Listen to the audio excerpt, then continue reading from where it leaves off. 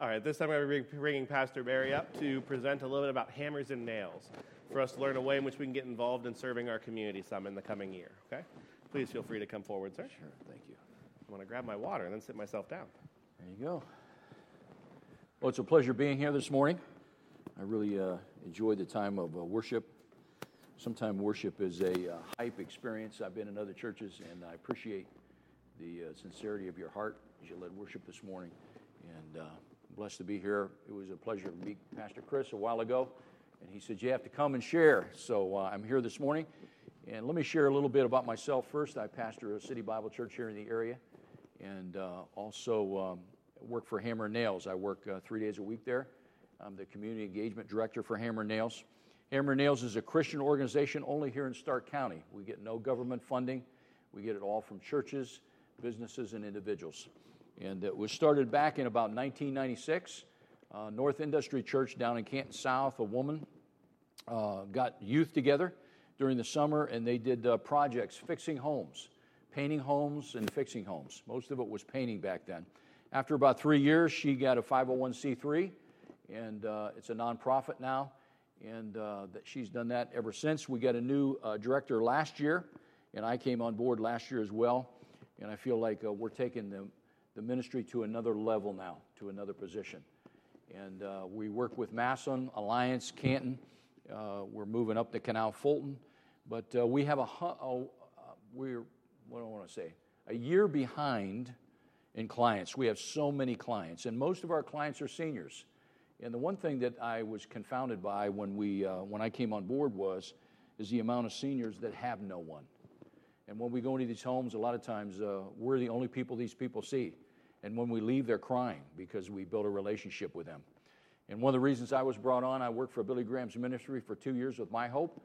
So we provide them with Bibles, a devotional, and materials to help them in their spiritual journey. We're not just there to fix their homes. In fact, our mission statement says, fixing homes, changing lives. And that's what we're into. We were able just recently, just to give you a couple stories, in Masson, we had an 8-year-old boy who his mother had to take him in and out of a house down 3 flights of steps, cement steps, for some time, for several years, and had no wheelchair ramp. We were able to put a wheelchair ramp in for that little boy, and I'm telling you, it put a smile on his mom's face and his face. We had a gentleman in Perry Township, 60 years old. He's been married for a number of years, but 2 years after he was married, he had a stroke. And his wife has been taking care of him, which is an incredible commitment on her part. And we were able to build them a ramp, and they were elated to have a ramp. And so we need a couple of things. We need volunteers. We cover all of Stark County. We have 4 volunteers that work with us every week. One of them's 76 years old. He can work circles around me. But we have 4. We need more volunteers, people that have light carpentry skills, can paint, have a heart for people. So we're looking for people to volunteer. And the other thing we have is we came up with this.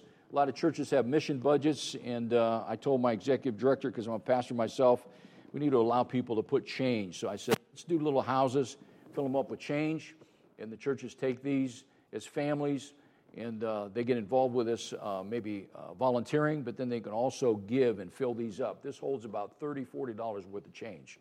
And every one of these houses you fill up changes a home in Stark County.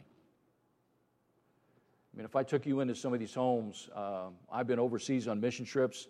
The first house I went into in Stark County, I came back and I said, I can't do this. The executive director said, what do you mean? I said, that's the worst house I've ever seen in my life, in living in Stark County all my life, and I've been overseas. And our project director went out. He said, that's the worst house I've ever seen. I said, thank God, because I thought they were all going to be like this. But a lot of people have needs. And we need people like you that have a heart for the community and a heart for people to not only fix their homes, but to build a relationship, a bridge to bring them to Jesus Christ. So I want to thank you for having me this morning. And if there's any questions, I'll have a table in the back. We do have the homes you can take with you. And there's also brochures on what we do and what we don't do.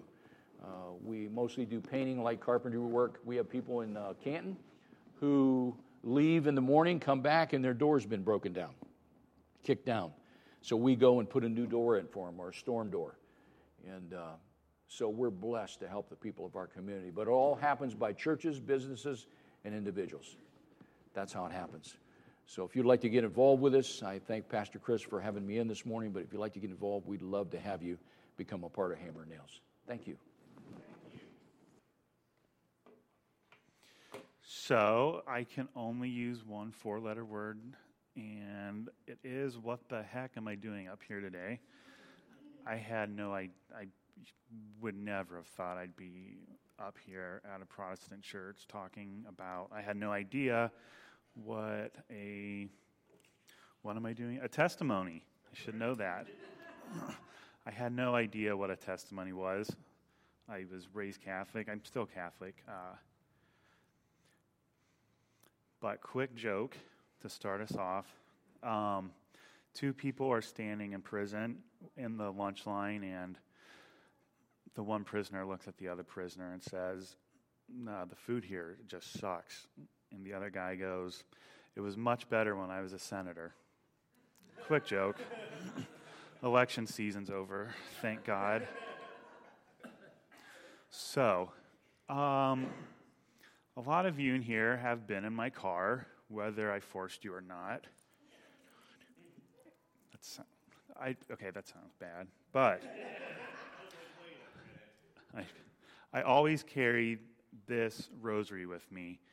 And for years, when I get in my car, I will rub the cross and say, one of my favorite lines in a hymn, it's an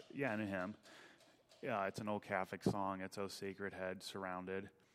And at the end of it, it says, "The cross is our salvation, our hope from day to day, our peace and consolation when life shall fade away."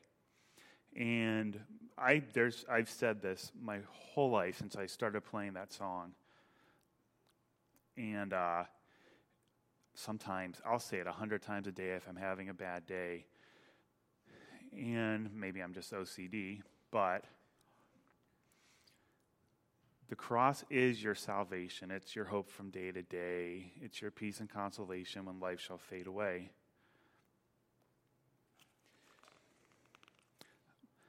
One thing that I have learned here is, up to this time, I thought I knew what God meant. I thought I knew what friends were. I just thought it was, if you have a lot of friends around you, you're popular, you're loved, so on and so forth. Had a terrible, terrible relationship with someone. And into my life came first Jake, second Zach, and then James. I think it was that order. I'm sorry if I have it wrong. And I prayed so much for some good friends. I was very lonely for years. Very lonely. And I saw that they started coming into my life. And some of my favorite verses are, "One who has unreliable friends soon comes to ruin, but there is a friend who sticks closer than a brother." And here I have friends that are as close to me as brothers. I can't tell you how grateful I am and how blessed I am to have those people in my life. We've changed each other. I'm always there for them, and they've always been there for me. And it wasn't until recently that I really understood what discipleship meant. And I'm able to disciple other people. And I was doing it without even realizing it, because we don't really talk about that in Catholicism. I mean, we do, but okay, we don't. And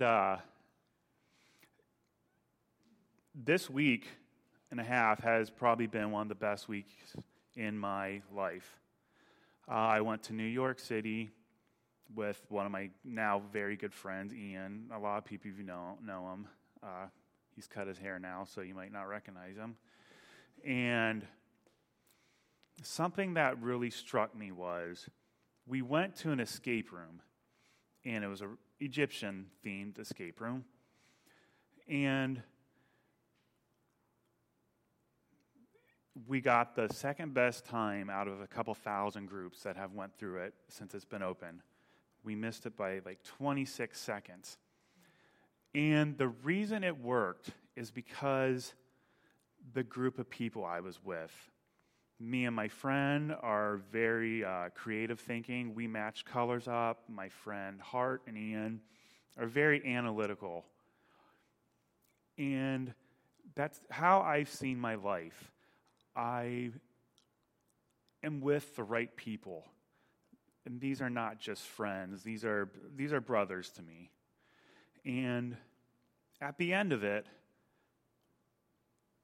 we got to the fourth room, and it had a heart and a feather. Back in Egyptian times, before you could enter the afterlife, your heart would be weighed in a feather. If your heart was heavier than a feather, you could not go into the afterlife. And that is very true in Christianity too. That go through life don't have a heavy heart. Let your problems go, surrender them to God. He takes care of them. And He has done that through my whole life up to this point. Another one of my, a big part of my life was I was diagnosed with major depressive disorder in 2010. I knew something was wrong my whole life. I was very quiet in high school. But I realized what I was feeling was an actual medical condition, and it has gotten so much better this last year because of doing simple things like biking with friends. I see it as God time, the time I spend with my friends, because we are together for one common good. And sure, we goof around and may say some ungodly things, but never. But it means so much to me. Since winter is coming, there was a sermon I heard once back in high school. Monsignor was talking about the seasons of your life. And he said, look at a pond or a lake. In the summertime, it's full of fish swimming. It's full of people in it. There's green foliage around it, lily pads. It's full of life. But look 6 months later, and it's dead. The water is hard as a stone. And that's very indicative of how life goes for us. We go through winters in our life, and sometimes they last a long time. And I was in a winter for many years. And slowly spring started to come. And then summer came. And that same pond that was frozen and cold is now again teeming with life. And I want you all to realize that if you're going through hard times, look at a pond. Just observe nature. Everything will be dead for several months. But within that, there's life. There's still life in those trees. There was still life in me. I just didn't have any people who were warm as the sun to bring it out. And one of my favorite quotes from a movie, it's from a Single Man. It's at the end of it. It says, "A few times in my life, I've had moments of absolute clarity where a few brief seconds, the silence drowns out the noise, and I can feel rather than think. And things seem so sharp, and the world seems so fresh, as though it had all just come into existence. I can never make these moments last. I cling to them, but like everything, they fade. I have lived my life on these moments. They pull me back to the present, and I realize that everything is exactly the way it was meant to be. I've had these moments at City Church. I've had these moments where my friends have come to Advent lessons and carols. I've had these moments at the Easter Vigil, sitting beside a good friend, where the silence drowned out the noise, and I could feel rather than think. And I do cling to these moments because I was so close to God at those moments. And I have felt those moments in Washington, D.C. when I went with Jake, James, and Zach. The silence drowned out the noise, and I could feel rather than think. And that's when I know God is in my life. Another thing, I used to have a terrible nicotine addiction and an alcohol problem. It wasn't quite. I don't buy hard liquor anymore at my house because I'll just drink it. It was depression. I would spend $100 a week on cigars, and I would use dip, and I would drink whiskey when I was home alone. Not like the movie, he didn't drink whiskey, but anyways. So, and this was about 10 years ago. You know, my blood pressure kept going up. I was like, I'm fine. The doctor's like, are you doing nicotine, using stuff? No. My parent, I would come in smelling like smoke, and they'd see dip in my mouth, and my parents are like, you got to stop. And then there was a sermon. My priest, he talked about addiction and his addiction to food and cigarettes that he conquered years ago. And he said he conquered it because he was outside smoking a cigarette, and he said a homeless person came up to him walking by the church and said, "You're calling God a liar." And he paused and he said, "How?" He said, "By using that cigarette, you're telling God that he's not strong enough to get you through your anxieties, depression. You have to use a substance." And he said, "You're fat." He said, "You're telling God that you don't trust him enough, that you can't put down the fork." And that was the day he quit. And after that sermon, I have never bought a box of cigars again. I quit dip, and I felt so much better because why was I spending money on that stuff? I could give that to the church. I was telling God he was a liar, that I had to use these substances. No, it wasn't like heroin, but it still is a substance. And I was telling God he was a liar, and I didn't know it. You're looking at me pretty hard during that fat part there. Well, I mean, you're not... I'm sorry, that's kind of me. You're not Men's Fitness, either am I. But at my birthday, I was so blessed to have so many people there. People that I've known. There was one person I knew for 20 years. And everyone in that room, my parents are there. I've known them longer than 20 years. I've known them 36 years. Chris, you weren't there, so I guess you're not that important. I know you were. No, you were sick. He was sick. I'm joking. You're very important to me. And I just felt so blessed to have these people there. And the fact that I like my parents coming out with me, they don't embarrass me. I like to embarrass my mom a lot. But I am just so blessed. I know I keep repeating I'm blessed, but I am. My friends are blessed.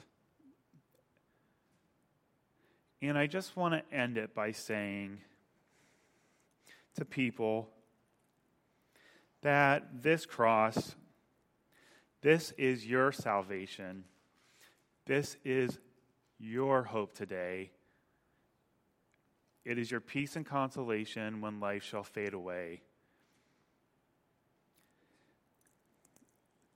And I think I'm going to end it on that. And I look forward to having these moments again, because they pull me to the present, and I realize that everything is exactly the way it is meant to be. Thank you.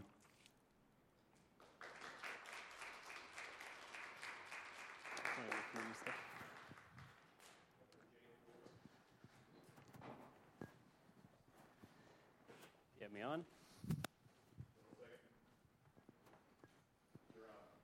Thank you, sir. I want to pick up this pen real quick. Yeah. The button's green? Yep. Okay, let's take a little bit. Maybe that's why. That better? Oh, but then it's just going to still look bad, man. I already told the story how when I got this flannel, it had needles in it, so. Well, I guess at one point, you're right, yeah. But, no, I had a sermon prepared for today, and I talked to this gentleman earlier, and then I talked to Dan a little bit later, and I was just like, there's something this morning that I was just like, I don't know if I'm going to have to say anything.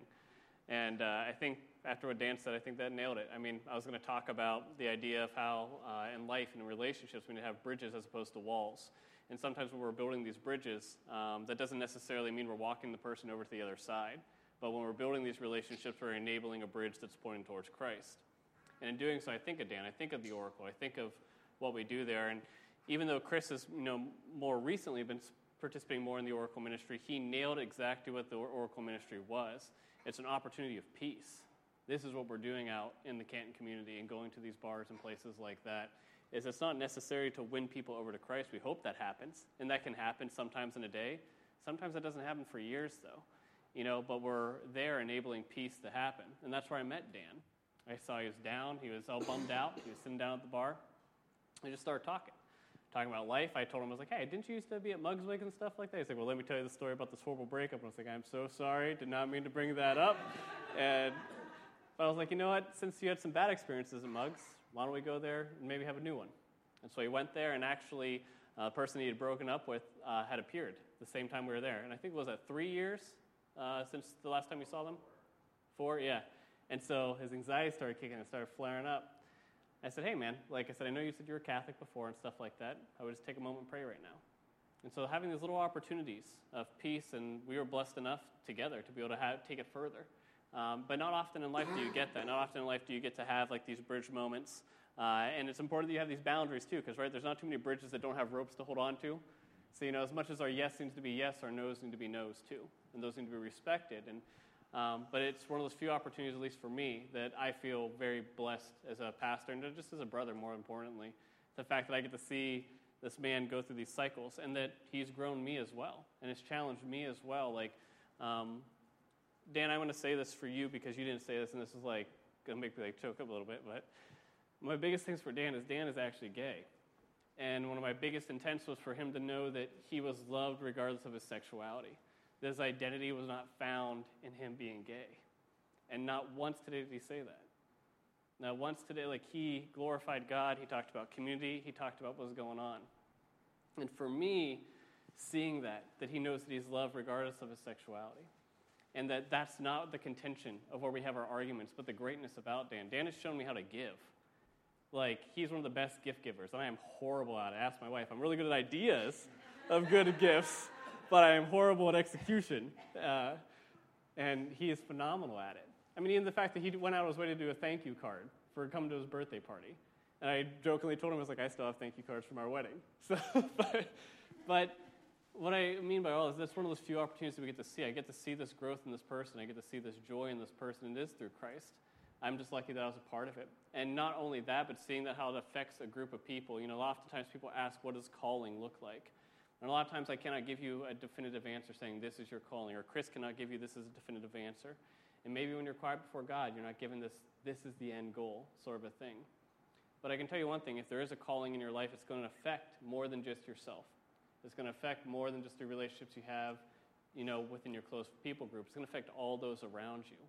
And I've seen that. And I've seen that happen through Dan and through Blade and through James, through many of the people we get to spend time through at the Oracle. And the fascinating part about this is it's not because someone had this grand master scheme of just like, okay, I'm going to teach Dan what discipleship is.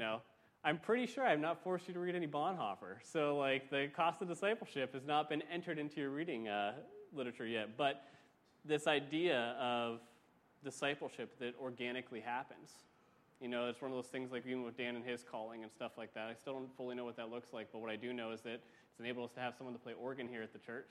And such reaching a different group of people, or people that even like liturgy of that nature, or even someone that's Catholic that may be kind of wrestling with the evangelical circles, but recognizing that we are all collectively under the body of Christ. And so with that, speaking of the body of Christ, and I'm not going to preach anymore, I'm personally very thankful, and I've been very grown by all of you, whether it be through having staff meetings, and Anna just, having such great direction, and she is so on top of things. Or even Chris, as much as he consistently will belittle himself and say, I'm bad at this, I'm not good at this man this year has grown in such a way of extending grace and mercy, especially even towards me, that I've just been blown away, and I'm very thankful. So Zach, do you mind bringing up the communion elements? And if you want to say something, you're more than welcome to. But if anything, I'm even thankful for stuff like Hammer and Nails. I'm thankful that instead of saying, here's the problems in the world, this is what I don't like about it, we're doing something about it, and you saying that change is worth it. And I think that there's such a beautiful thing in that. You have even like Judas and stuff like that with the change and the money and the currencies and things like that. And oftentimes we just allow change to be thrown away, or we sell ourselves out for money. But the fact that can be used, whether it's fixing up a house, whether it's just saying, hey, this is an opportunity we have to glorify God and help the community around us. I really appreciate that. So did you want to say anything, Zach, or do you want me to? Okay. Okay. Nope, I'm done. But if anything, you guys, I thank you for allowing me to have a sermon prepared in advance for next time, so that we don't have to write up anything. But here at City Church, when we celebrate in communion, we celebrate the fact that Christ broke himself on our behalf, that he poured himself out on our behalf, and also to glorify himself. Another really cool thing that was actually part of the sermon today was the idea of accountability and witnessing. The fact that oftentimes in Scripture you'll see two being used all the time. And this is why Trinity is Trinity, and why Trinity is so important, is whenever one part of the Trinity is working, the other two are testifying and witnessing to it. This is why even in the creation account, there's two. This is also why with the flood and stuff like that, there's two of all creation. We get so caught up in arguing things, but when you consider that creation itself testifies to God, it witnesses to God, two of every animal. There might be another reason why there are two of every animal. Well, that too. I mean, we're not talking about procreation. This is what I'm talking about. We don't need to argue here. There's a greater theology to this. And there's a depth to this, and kind of what Dan was saying, and Paul goes to this in Romans, look to creation, it testifies to God, it glorifies God. There's peace, there's order. And even all the way to Revelation where there's two witnesses. There will always be a remnant of God that will always be witnessing to God. And this is what we're called to do as the church. We're called to be unified through Christ, but in the same sense and like Christ, break ourselves and pour out into the community around us. And so what we offer here at City Church is we ask that as long as you follow the dogmatic principles, or the Nicene Creed of the Apostles' Creed, the idea that Christ is who he said that he was he was born of a virgin birth, that he lived a perfect life. Oftentimes we focus so much on the death, but he lived the life too, that he died on our behalf, and that he resurrected, and he will return again. If you believe those things, you're more welcome to participate in communion with us. Whether you're Catholic, Lutheran, whatever, we're united through Christ. Yeah, we can have our differences, but maybe be unified so that way we can be poured out to the community around us. And so we also have the concept that Christ breaks himself and pours himself out to us, and so he also demands a response too. We have to get up and do something about it. So this is why we present the elements this way. Christ presents himself broken and poured out. We still have to have a response. So as long as you believe those dogmatic principles, you believe who Christ said he was, you know that he died, that he resurrected, and he will return again, you're more than welcome to participate in communion with us. So feel free to come up whenever you're ready.